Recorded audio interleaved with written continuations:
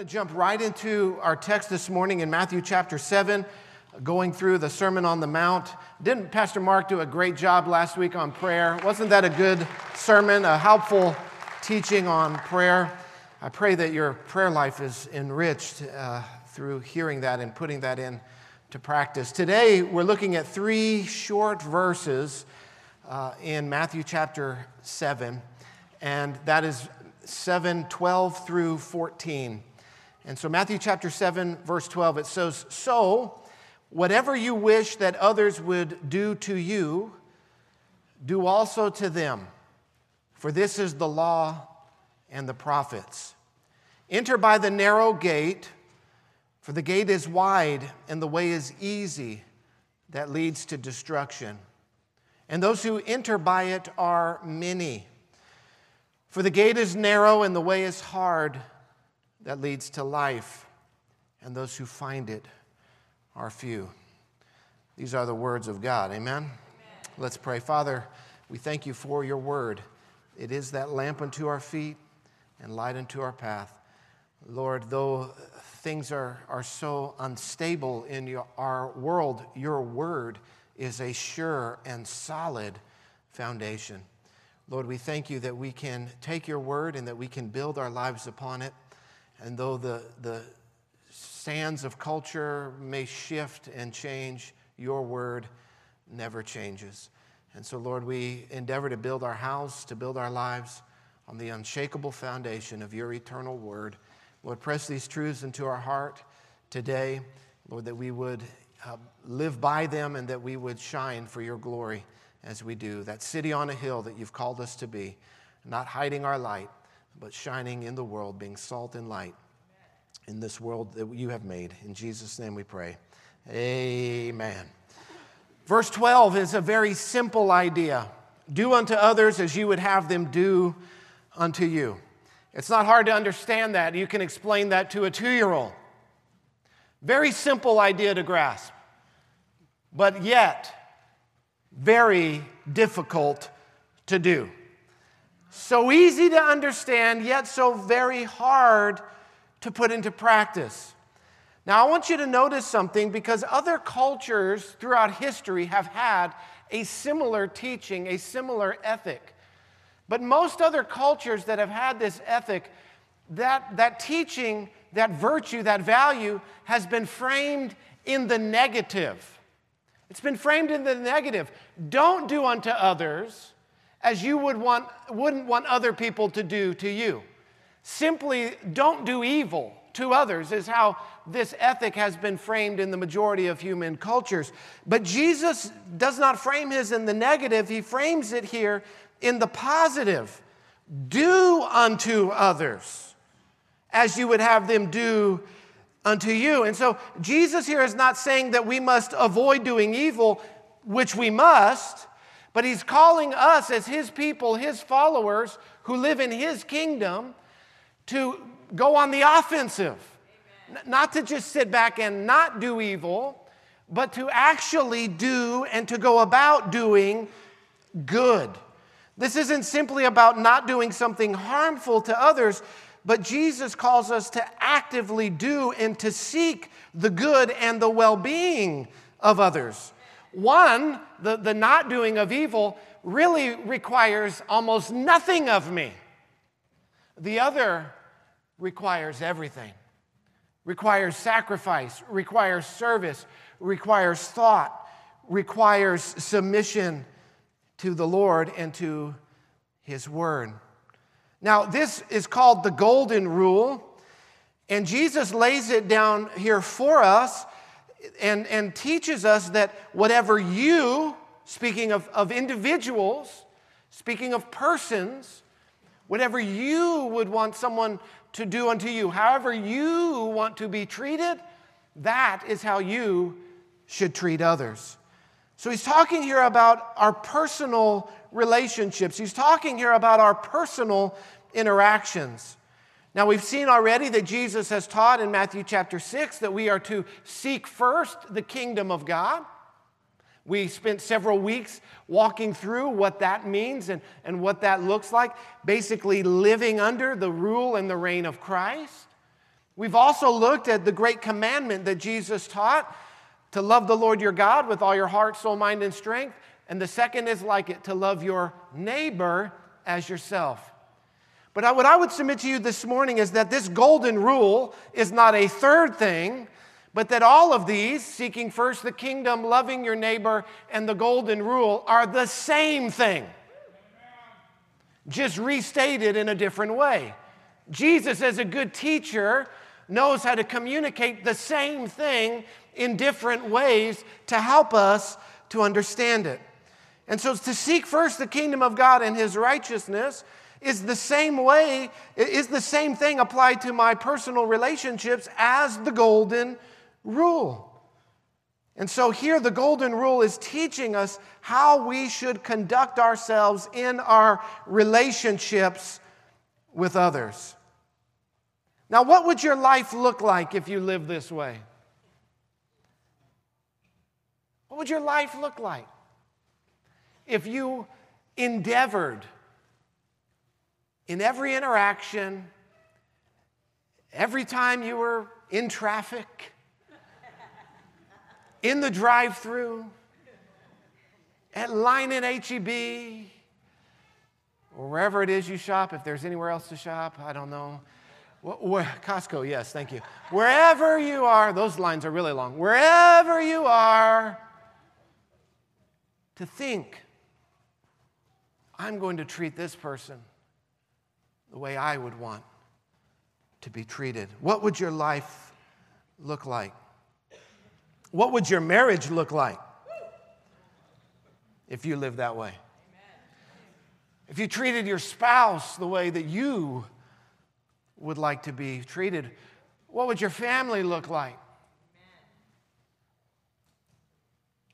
What would our church look like if we treated one another and spoke to one another and loved one another the way that we ourselves desire to be loved? You know, the Bible says that he who has friends must show himself friendly. If you want to have friends, don't be a jerk. If you want to find community, reach out to other people. It's not right to come into the church and to sit down and to not interact with anyone, not talk to anyone, not make an effort for anybody else, and to just sit there and say, nobody likes me, nobody loves me, nobody cares about me, this church is harsh, this church is cold, this church is antisocial, while you yourself sit there and exhibit all of those same attitudes.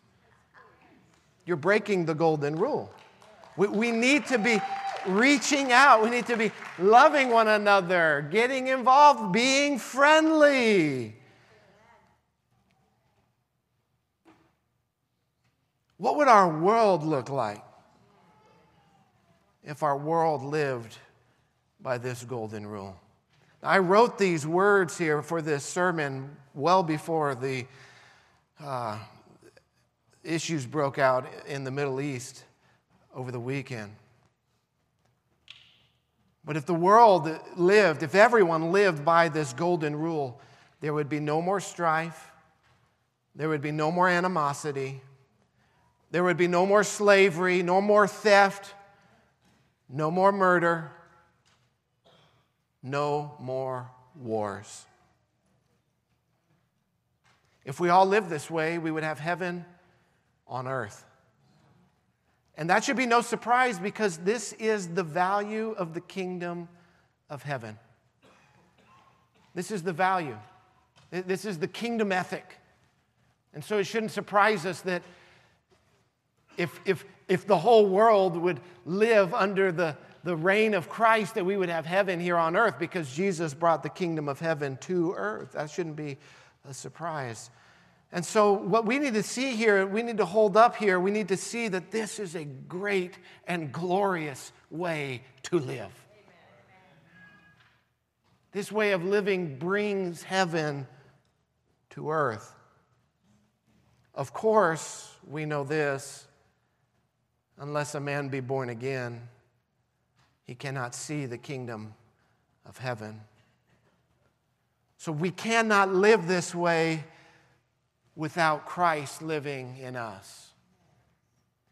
There's no way for us to live this way without His Spirit giving us the strength and the power to do it. And so this way of living will not sweep the earth without the gospel, what Christ has done, the saving power of God working in the world. Christ is the hope of the world. His death, His resurrection, the price He paid for sin. There is no other hope for the world. What would our speech look like if we only spoke of someone the way that they want to be spoken of?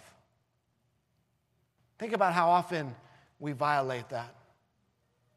How we speak of others in a way that they would not want themselves spoken of. That's a violation here of the golden rule. What about our thought life? Well, what if we only thought of others the way that they themselves desired to be thought of?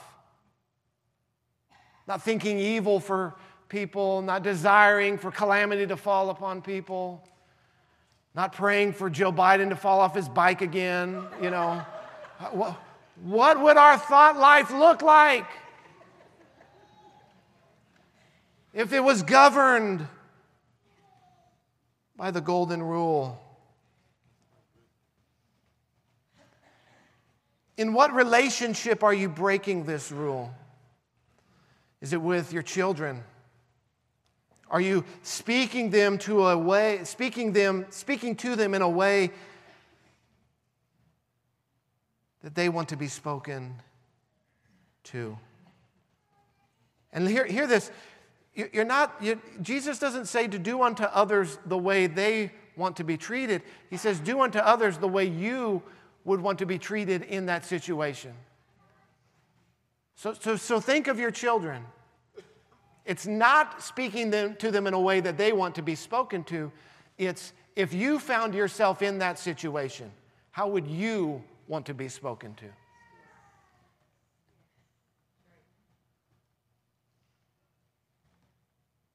How do you want people to think of you? How do you want people to speak about you? Think about others that way. Speak about others that way. Where are you violating this golden rule? Is it with your spouse? Why is it that we often mistreat people the most that are the closest to us? I don't understand why that is. The people we love the most often see the worst of us. It should not be that way. In every relationship, in every interaction, we should be thinking, how would I want to be treated right now? This is the golden rule.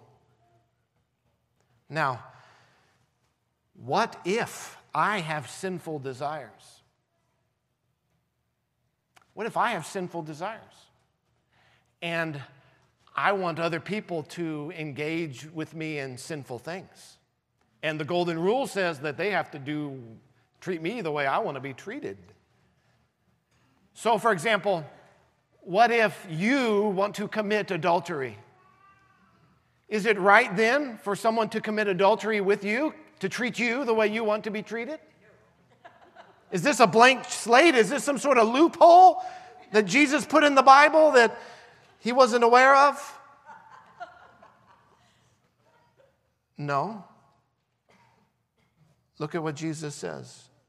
Whatever you wish that others would do to you, do also to them, for this is the law and the prophets.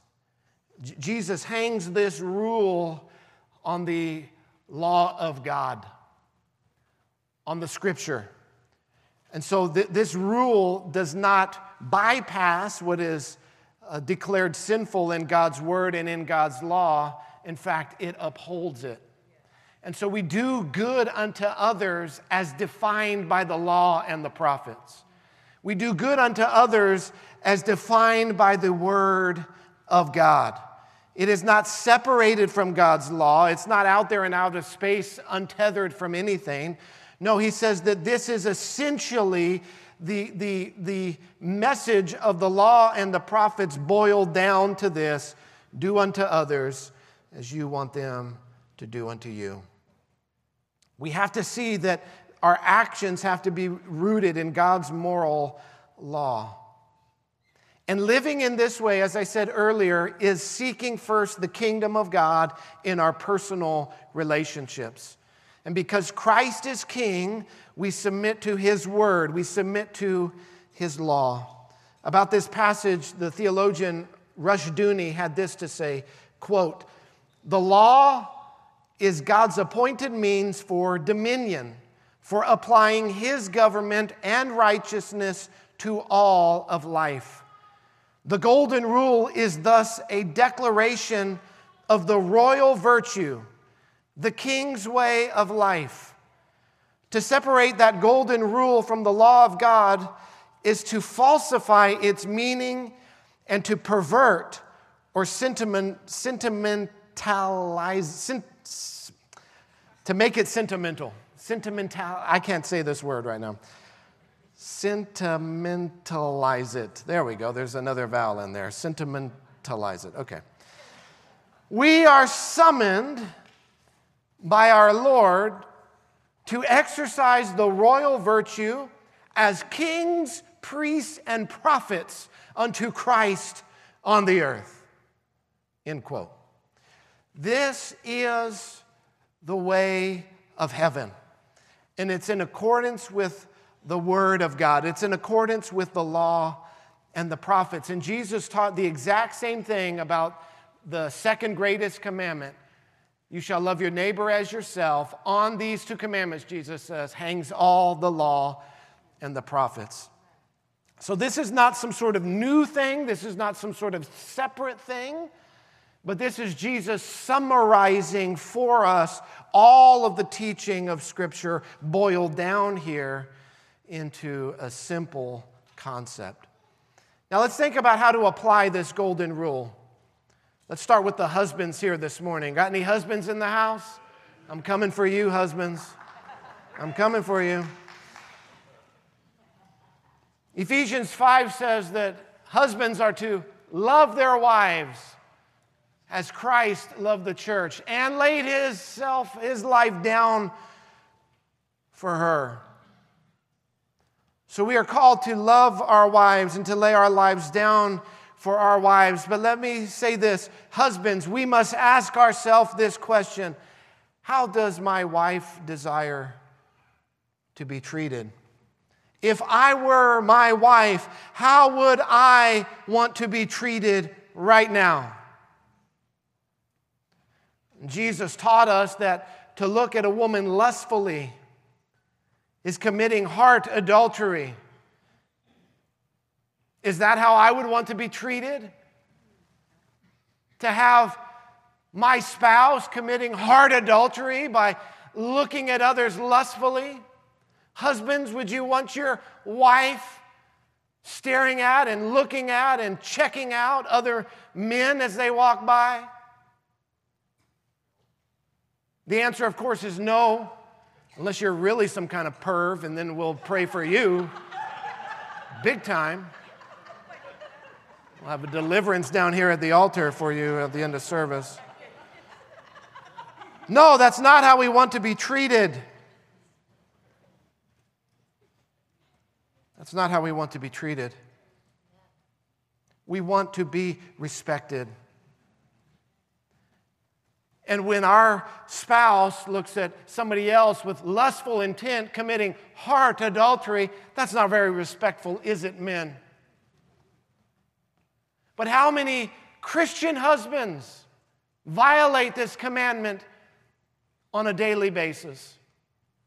Looking at other women, checking them out, double looks, double takes, sexual fantasies, pornography. Men, you are violating this commandment. You are violating the law of God. You are living in sin. You are not following the golden rule. Husbands, we must sanctify our eyes. We must set them apart as holy unto the Lord. Pledging to our wives not only our bodies, but our very heart and our very soul. And when we look at other women with lustful intent, we are, in a sense, giving our heart and our soul to that other woman for a moment. So we must repent of our fantasies. We must repent of our wandering eyes. We must bring every thought captive and make it obey Christ. Though in this body of flesh we have desires that are sinful, we also have the Spirit of Christ living inside of us, who never once sinned, who never once looked with lustful intent. You say, how is that possible? He's God in the flesh. He did it on our behalf so that He could fill us with His power. And so now in Christ, I have been set free from the power of sin, and so have you. And so for freedom, Christ has set us free. We need to walk in the freedom that He has purchased for us.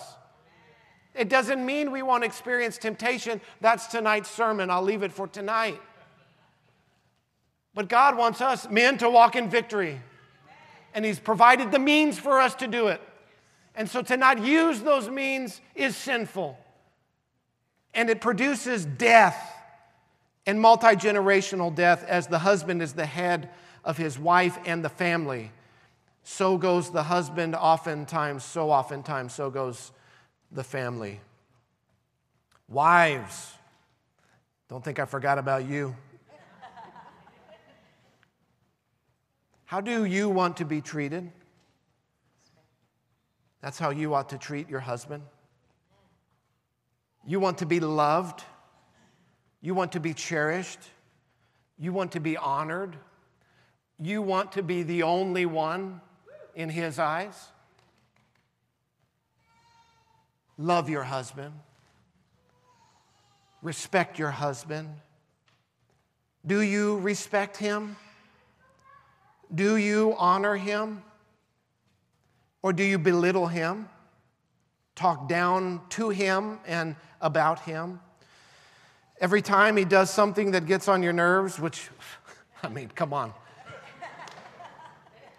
Every time he doesn't get automatically what you were thinking of somehow without you verbalizing it, and you get upset about it, and you run to your friends and start talking about how dumb your husband is.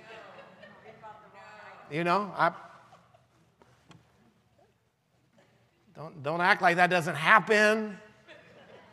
Or post some ridiculous passive-aggressive thing on social media that doesn't name your husband. But I mean, who else in the world would you be talking about that way?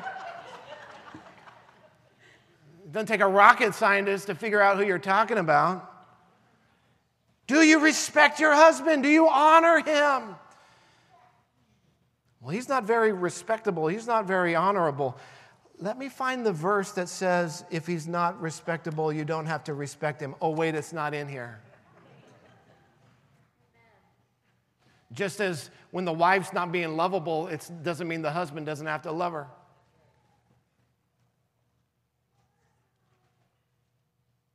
Do you question his decisions publicly? Do you talk bad about him to your children? Do you withhold intimacy from him as some sort of bargaining chip? The Bible says not to do that. The Bible says that the husband's body belongs to the wife and the wife's body belongs to the husband, and that we should not deprive each other of sexual intimacy, and that when we do that, we're making room for the devil in our relationship, for him to come in and to work us over. Children, coming after you next. Children, do you obey your parents without talking back? Not obey your parents eventually, but immediately. with joy and respect.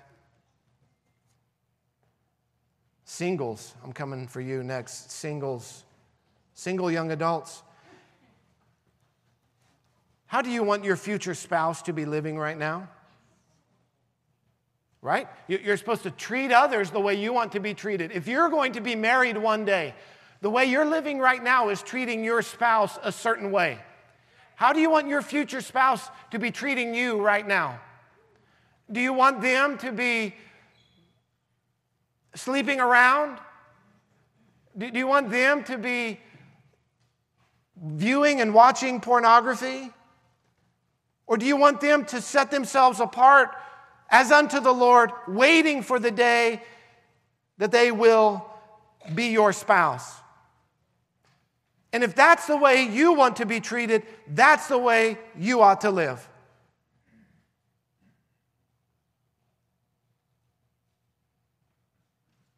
Now notice here, Jesus does not say that we should use some sort of force on others to get them to do what we want them to do. No, we as individuals are to treat one another the way we want to be treated in our personal interactions. This is personal relationships. This is not, by the way, how the government is supposed to treat people. The government has a different role. Theirs is the ministry of justice. And so often in our world, unbelievers tell Christians that the government should be practicing the golden rule. And if you go before a judge and he's sitting there thinking, well, I have to treat this person the way I want to be treated, he's totally lost his mind. Because he's not representing himself as an individual, he's representing the country, the government. And the government is supposed to be a ministry of justice, and it's supposed to be blind justice. Justice that is not blind is injustice. So if our justice is predicated on some sort of qualifier, well, they're poor, well, they're this race, well, they came from this place, well, X, Y, and Z, and all that factors into, well, that's why they stole that and that's why they murdered. That's not blind justice. Therefore, it's injustice. And so our justice system is an injustice system today because it's taking the golden rule, which is meant to govern individuals' lives, and it's applying it at a corporate level. We have a difficult time thinking in categories today. The way the government interacts towards people is very different than how individuals are called to act. Sometimes Christians think the government should act this way, or that the government should just act as another individual, and that is not the case. If that were the case, we might as well have no government at all. The government's just another individual. No, the government has a different role in society than the individual, than the family, and then the church. And God's word speaks to those things. So, for example, there is no contradiction whatsoever in me saying as a Christian that I believe the government should secure the border. And at the same time, when the illegal comes in and is needing help and is needing assistance, that I myself serve them and love them and pray for them and care for them. There is no disconnection in that whatsoever. Because in my personal interactions, I'm to treat others the way they want to be treated. So whoever God brings into my life through His sovereignty, through His providence, however I personally interact with anybody at any time, I need to be treating them the way I would want to be treated if I was in their shoes. At the same time, the government should uphold justice and quit creating this system whereby which people are abused and neglected and impoverished and come here with nothing and nowhere to go and no, it's insanity what's happening right now. It's not helping anybody. There's no disconnection in those two things. Because I don't hate those people. I love those people. And what our government is doing is hurting people, not helping people. Our government can't even help its own people, much less take care of the whole world. And again, it's because our government is not obeying what the Word of God says they ought to be doing. There were two other verses in this passage. I don't know if you remember them. Let's look at them here quickly in closing today. That's in closing, air quotes. 13, enter by the narrow gate, for the gate is wide and the way is easy that leads to destruction. And those who enter by it are many. For the gate is narrow and the way that leads to life is hard, and those who find it are few. What is the narrow gate? It is Jesus. Jesus said, I am the gate. There is only one way of salvation for anyone, for any individual, for any family, for any community, for any church, for any nation. There's only one salvation, and that is Jesus. To try to find another way is impossible. Jesus is the way of salvation because only Jesus has dealt with our sin. It is our sin that separates us from God. It is our sin that produces death. Jesus died for our sin that we may have life. He is the only way to have our sins forgiven. He's the only way to have our sin dealt with. He's the only way for us to have life and life eternal. It is Jesus and only Jesus. He is that gate. He is that narrow way. And following Jesus, the way of Jesus, it is not easy. It is not easy to treat others the way you want to be treated. That is not easy. But it is the way that leads to life. It is difficult, especially in our culture, as it continues to paganize and turn its back upon Christ. It becomes more and more difficult to live for Christ. Nevertheless, we are called to walk the narrow road.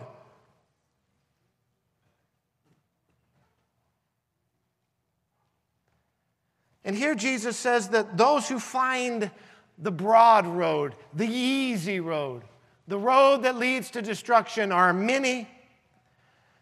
And those here who find the way, the path that leads to life are few.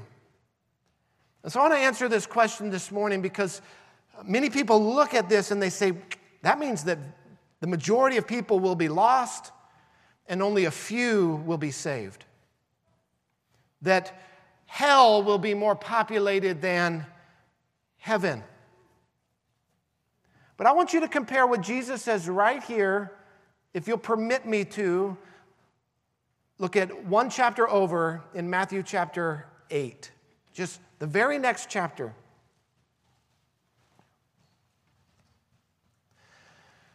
Matthew chapter 8, starting in verse 5, there's a centurion, a Roman centurion, a Gentile, who has a servant that is sick. He comes to Jesus and says, please come and heal my servant, or please heal my servant. And Jesus says, I'll come and I'll heal your servant. And the centurion says, I'm not worthy for you to come into my home. Simply say the word, and I know that my servant will be healed. Jesus marvels at his faith. He says, I haven't seen such faith as this in all of Israel. And here a Roman, a Gentile, has such faith.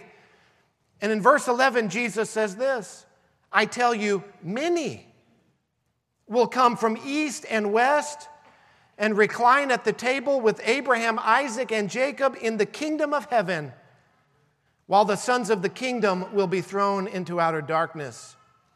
In that place there will be weeping and gnashing of teeth.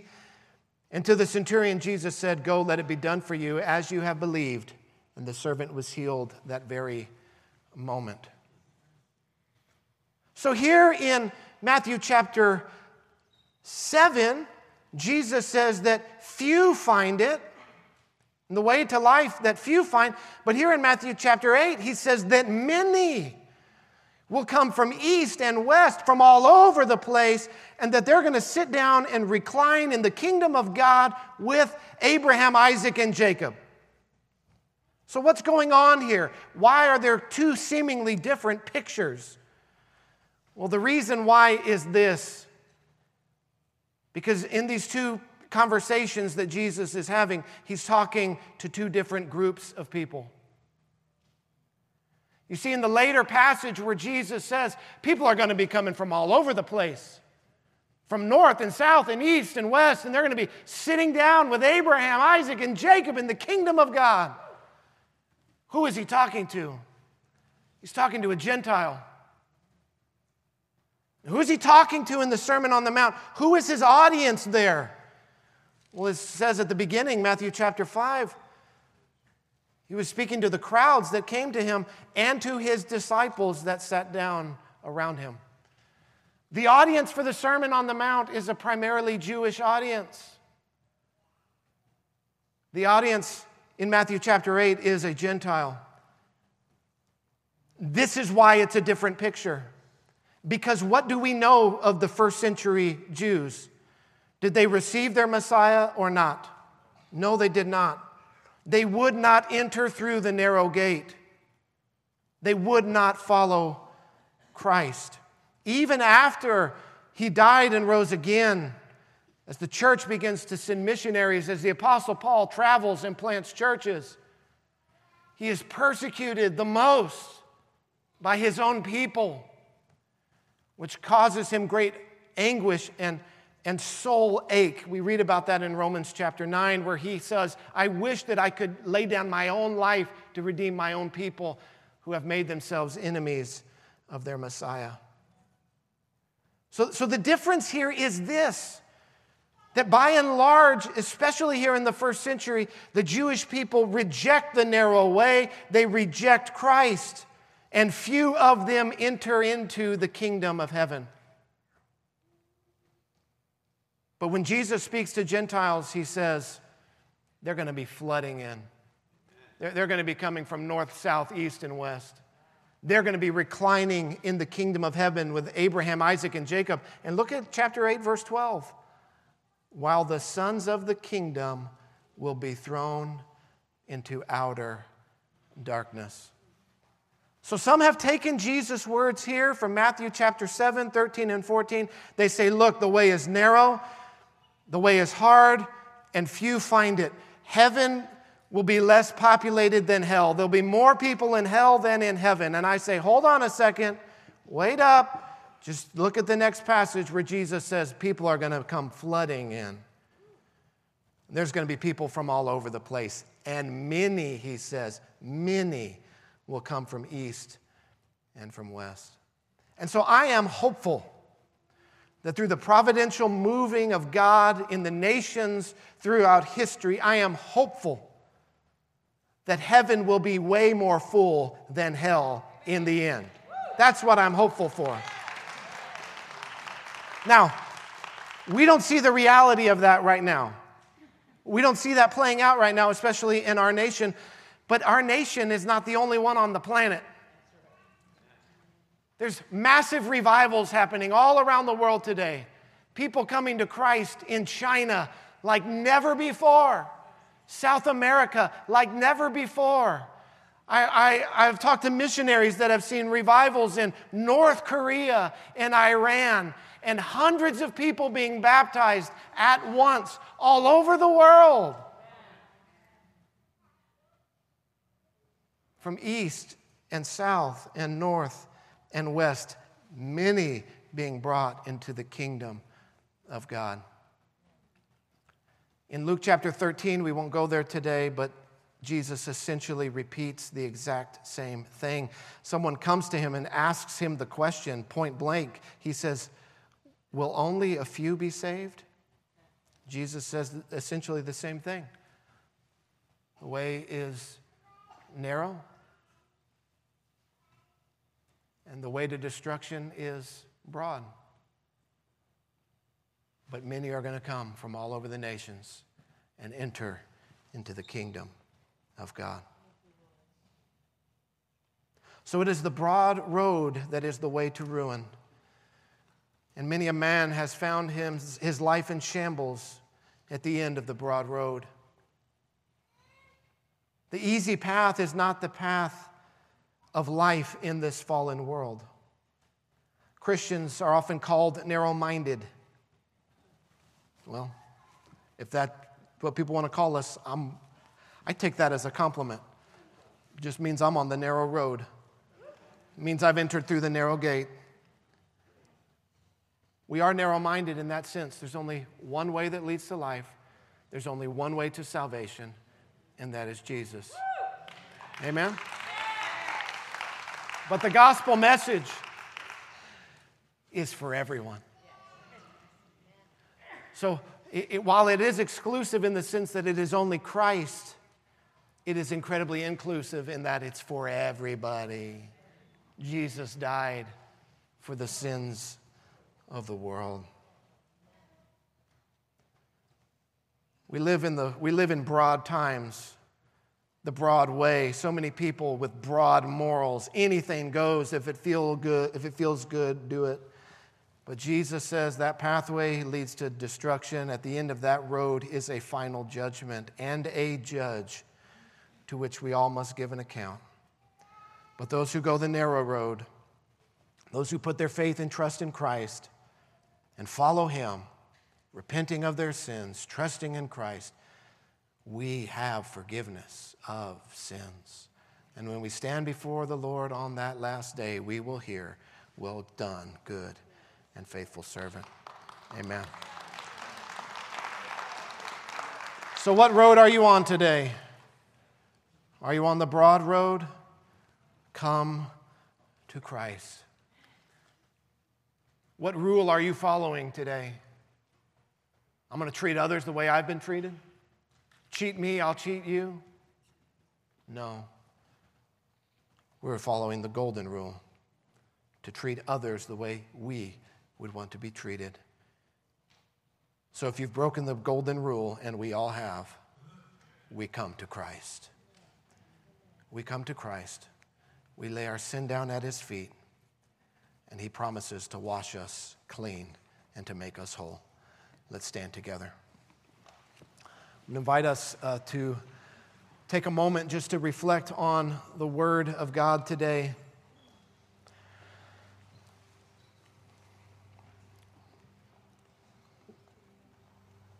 When we see in God's Word such a broad and overarching ethic, virtue, as treat others the way we would like to be treated, we see immediately just how sinful we really are.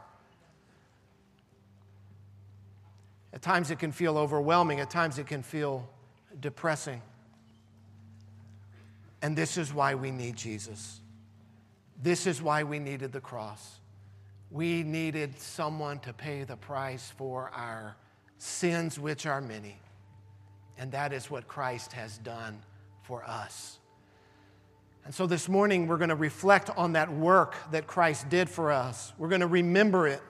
We're going to remember why He shed His blood. We're going to remember why He was nailed to that cross to pay the price for our sin. And we're going to remember that God received that act of sacrifice by raising Him from the dead, and that our sins are forgiven if we are in Christ. And so as we come to the table today, we don't come under condemnation of the devil, but we come under the conviction of the Holy Spirit, looking unto Christ, looking unto His work, which is the only hope of salvation that we have. Father, we thank You for Your word. It does speak to us. It does help us. It does lead us, and it does guide us. It does convict us. Lord, we all fall short. We've all fallen short. We've fallen short this week. Most of us fallen short today, even today, of Your holy and righteous standard. But You invite us to come. You invite us to come to Your table. You invite us to come to Your cross and to receive forgiveness and wholeness and life eternal. As we come today, we come in faith, not faith in the elements, but faith in what they represent. Faith in Your shed blood, faith in Your finished work. Knowing, Lord, that we don't work for our salvation, but that it is a gift of grace that we receive by faith. We come this morning in faith in Your final sacrifice. In Jesus' name we pray. Amen.